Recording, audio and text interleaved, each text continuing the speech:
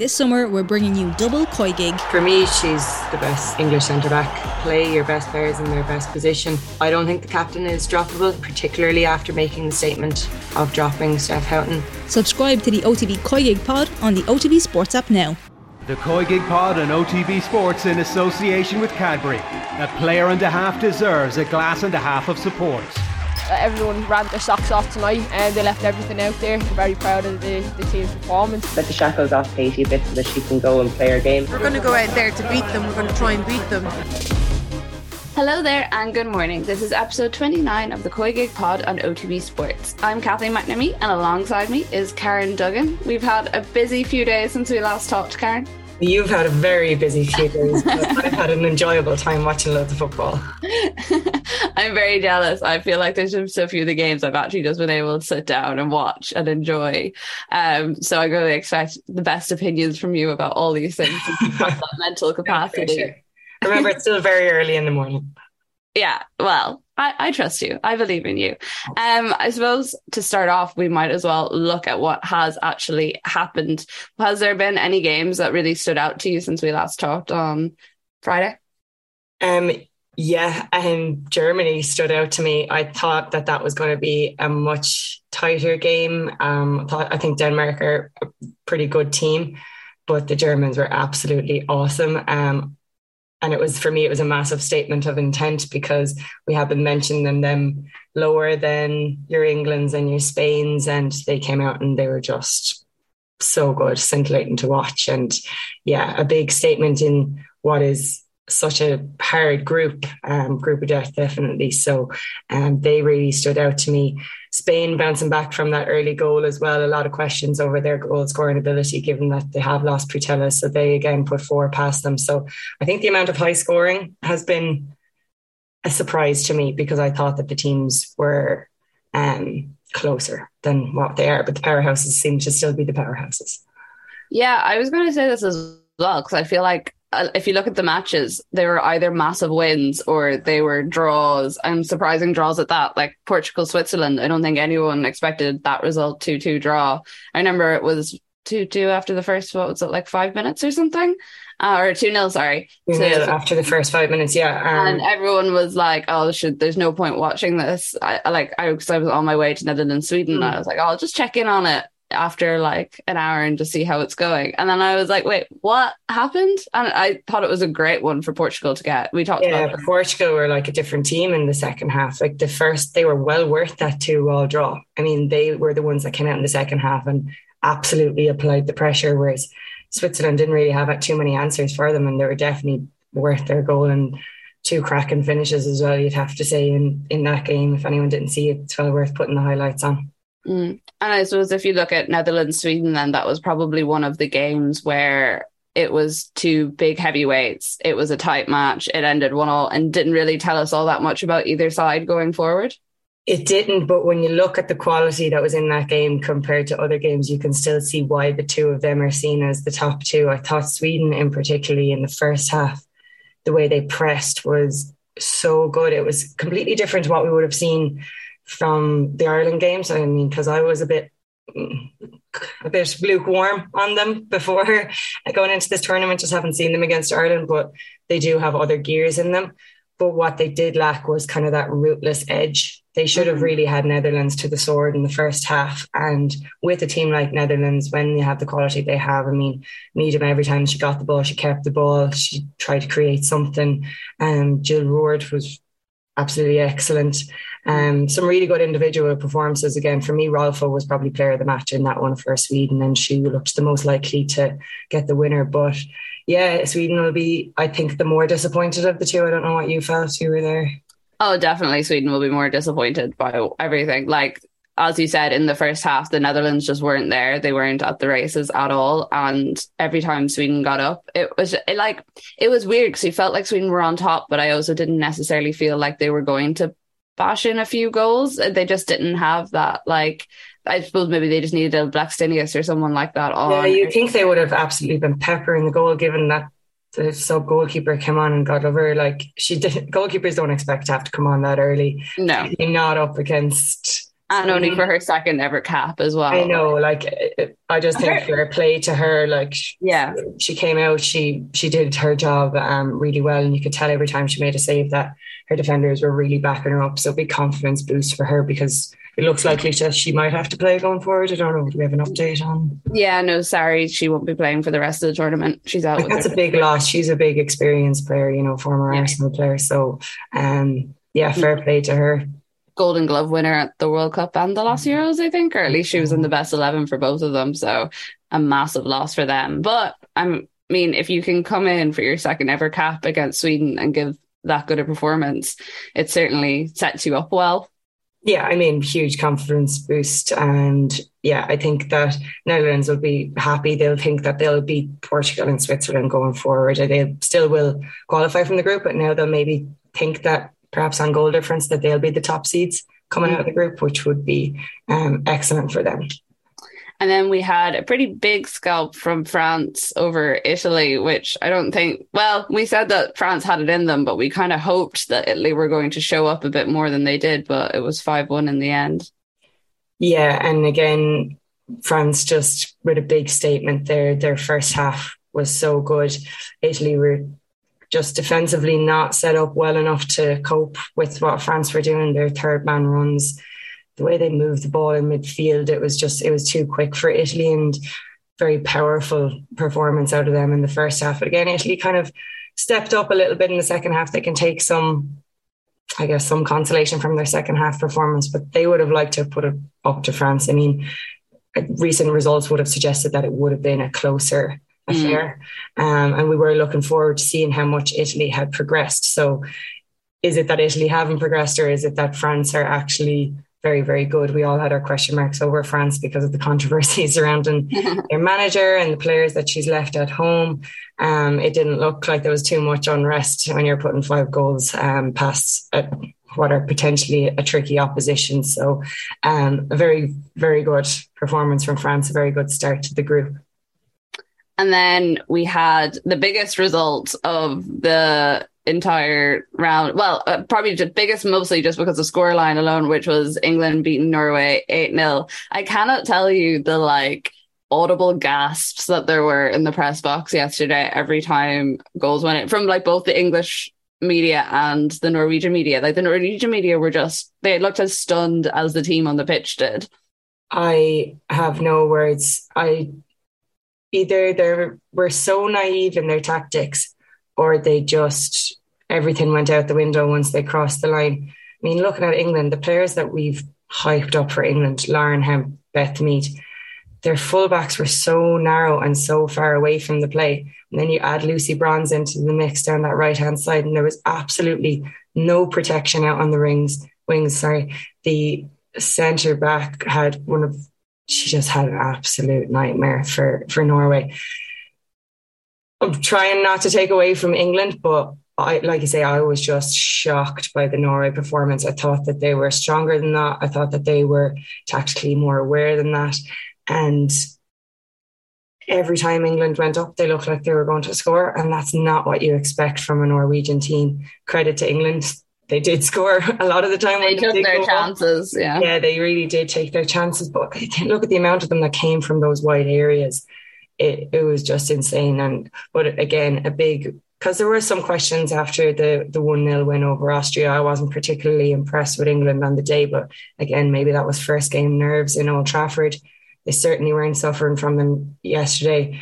Penalty wasn't a penalty, but look, it set them up for the rest of the game. I think that they would have won either way, just based on how Norway set up. When they went 5 at the back, they were somewhat better, but wow, I don't know what else to say. Just wow. It was just mental though, because you were as I was sitting watching the game, I was just watching ball after ball come down that right side, and then either Mead, White or Hemp would cross it into the other, and they would score either a header or they'd tap it in. And it was just watching the same thing on replay again and again. And I'm like, that's what's so bad. I am a journalist sitting watching this. If you're a coach sitting watching this, surely you're saying to yourself, we need to change this now. But it was so obvious after 15 minutes, and to wait 45 and the 6 goals gone in. I mean, I had to turn it off at one point. I was just like, this is hard to watch. Particularly we were kind of like, Norway might be dark horses. for me, their chances are out the window there now. And I thought Hegerberg's interview after was very honest in her assessment. She just said, look, it was just not good enough and they need to represent Norway in a better light. And I'm sure they will go out and beat Austria in the last game, but they've just given England more and more of a boost. And I don't know, do they need that, because they are so dangerous. And again, Russo came off the bench and she scored. The Greenwood came in, like they were able to rest a couple of players and they didn't diminish the quality really. The second half was always not going to be as high scoring as the first, but I thought that England were still very good. Yeah, no, they definitely were. Like they were. Are they favourites for you now? Not yet. Because I still have that thing of England when they get to the knockout stages is a very different beast to England in the stages. And I'd love to see them play someone like France at some stage. I just think that would be a great matchup. But I think this means that they're going to avoid Germany anyway, doesn't it? Yeah, if they top the group, yeah. They'll get Spain. Which is the lesser of two evils. Yeah, it's a tough one. I don't know. Speaking of which, if we look ahead to the games that are coming up, Germany and Spain is going to be a tasty little affair. If I am still awake by the time it happens. I can't wait for that one, because Germany impressed me so much. And I wanted to see how good Spain would be if they bounce back from that. I think Spain have a couple of defensive frailties possibly that Germany might not have, but they have so much flair that it's hard to imagine them not scoring. So I think I don't see it being a 0-0, put it that way. No, definitely not. And I'm really curious as to how the two styles are going to match up, just in the sense that, you talk about Spain having that flair. Germany, their football is quite straight in a way that the Spanish isn't. So and even just the physicality of the German team compared to the physicality of the Spanish team. I just can't wait to see how both coaches set up to make sure that those elements of their game are prominent. I think Spain are going to have to be very wary of overplaying it at the back, because the German press was so on point the last game, that if they do play around with it, they are going to put themselves at risk. So Spain might have to take a little bit more of a direct approach than what they're possibly used to. But it'll be interesting to see, because Spain are so fluid in how they move, and it'll be pulling apart a very structured side, like you say. So two very, very different styles of play, but two top quality teams. So that's by far for me the standout game that's coming up. I can't wait to watch that one. Yeah, no, it is going to be good. And also I think because Spain won't have I know they had the patella stuff and they very much reacted well to it on the day, but she's had her surgery, she's gone back to Barcelona now. There's not as much of that emotion around it. So I don't know, will they be able to tap into that in the same way that they did, or if it'll even make any difference? Well, we kind of saw it from England. The first game might have just settled them. And Putellas was around, and she was obviously a good influence around them for that first game. But by now you'd be hoping that they're full focus, full Euros mode. And this is another game for them to potentially help them avoid England, because that's what they'll be thinking now, looking at last night, saying, I'd much rather play Norway than England. Definitely. And then the other game in that group is Denmark-Finland.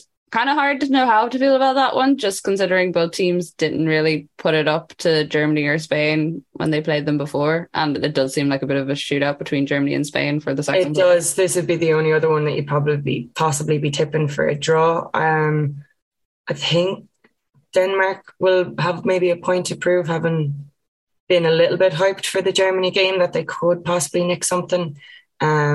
So for me, Denmark might be the slight favourites in that one. But again, I wouldn't be surprised if it went either way.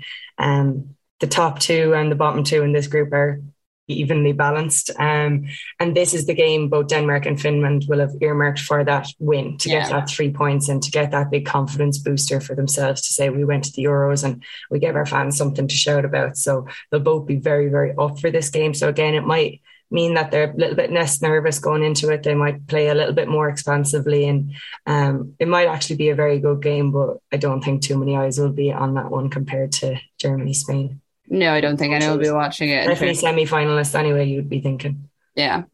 I mean, things can change, but would be hard pressed to see how Germany and Spain will be able to get out, considering what they managed to do in the first game. Although we all said that Norway weren't going to get beaten 8-0 again. So after last night, I delete these recordings straight away. Yeah, I don't want to make any sort of predictions after last night because it was just far too strange. There was like a Norwegian guy beside me who just started booking hotels about like 40 minutes in. He was like, I just can't watch this anymore. I'm just going to I don't blame him. I found it hard to watch like from home. Closed his laptop by 60 minutes and was like, no one's going to want to read about this. It's fine. And then to look at some of the other games that are happening as well, we also have Netherlands coming up against Portugal, which will be an interesting one just for that. Like, they've lost Sarri. They put in a great performance in the second 45, but they still need to kind of show that they do have the mental strength and I suppose the team to go far in this competition. And a big win against a team like Portugal, you think would go a way to settle that? It would. They need to, for themselves, they're probably a team that aren't used to not having as much possession and to having to cough up like a lot of possession in that first half and just defend their lines, and everyone was kind of getting back deep. So I think that they'll be looking forward to this one in terms of that they can get maybe their attacking game going a little bit better. For me, they were just counter-attacking against Sweden, but I don't know if that's fully their game. I think that they're a good possession-based team. They like to carve open chances. It's not just all about pace. They're very good technically. So this is a game that they'll definitely be looking to win, but Portugal will have taken a lot of confidence from that second half. They'll think if they can tighten up defensively that they have the firepower as well to put in goals. For me, Netherlands should still be too strong. But again, I think it could be a really nice game of football to watch, given that you have two technical sides who, again, just like to keep the ball on the deck, like to go on a bit of flair down the wings and stuff. So I think Netherlands have a point to prove, because we're all kind of talking that Sweden were the better team. They still came out with a point. They're still eyeing top spot in this group. So I think that Netherlands will pip that one. Yeah, I think so too. Even like Miedema was saying after the match in the press conference that, you know, she spent a lot of time running in the Sweden game in a way that she doesn't normally do. And she didn't really have a chance to, she was like, while I was on the ball a lot and I was doing a lot, I wasn't really playing the game I wanted to play because she was doing a lot of work. She was having to track back and cover the left or her own right wing a lot in the first half. And that's where she was picking up the balls almost in her own third.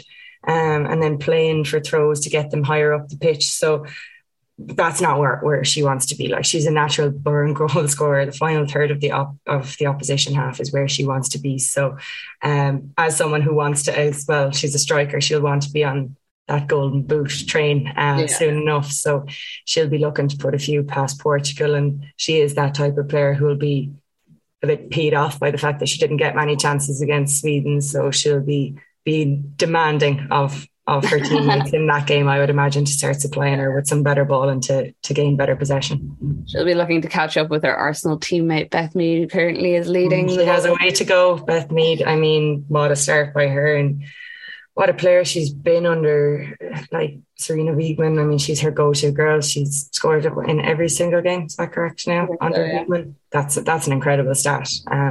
Coming in off the wing as well. I know that it's almost like a top three the way they play, but she's just in the form of her life, and I'm happy for her because she's shown people that resilience from bouncing back from disappointment of the Olympics and things like that. Like, it's a great story, and it's you would be very, very happy for a player like that. Definitely. And then we also have Italy, Iceland, I think could be good just because Italy are going to have something to prove. We've said this before, people underestimate Iceland and how good they actually are. Very good. And the result against Belgium for me was a shock because Iceland were the better team. And again, just silly mistakes, tired legs, I guess, gave those opportunities to Belgium to get on the score sheet. But for me, Iceland are a very, very good team, very strong team. But it's just, again, whether they can tidy up at the back a little bit, not be given those chances, because Italy do have a lot of flair in the way that Belgium didn't, and they still struggled a little bit against Belgium. But they did play some really, really nice football themselves, Iceland. So, it's an intriguing affair. I'm not sure which way you see that one going. I don't know. Like, I probably would have said Iceland before, but then the result against Belgium, I did expect them to do a lot more than they did. And Italy just were so stubborn in their tactics against France. Like, they were so stubborn in making sure they were playing like really high-paced, attacking, like going at France, which they just couldn't do, because every time they did that, they just like left massive amounts of space and they didn't have the players to play around it the way that France did. This is something as well, we haven't touched on, but Northern Ireland, like, you do need to change your tactics. I know that there's talk about development football and things like that. You do your development football in non-competition, you know. You do it in your Algarve Cups, you do it in your friendlies. This is a place that you come to get a point. You give your fans something to shout about. So I do think your tactics need to change. So Italy, again, were naive in their setup against France. France are a powerhouse, but they possibly could stick with that style of football against Iceland and get a result.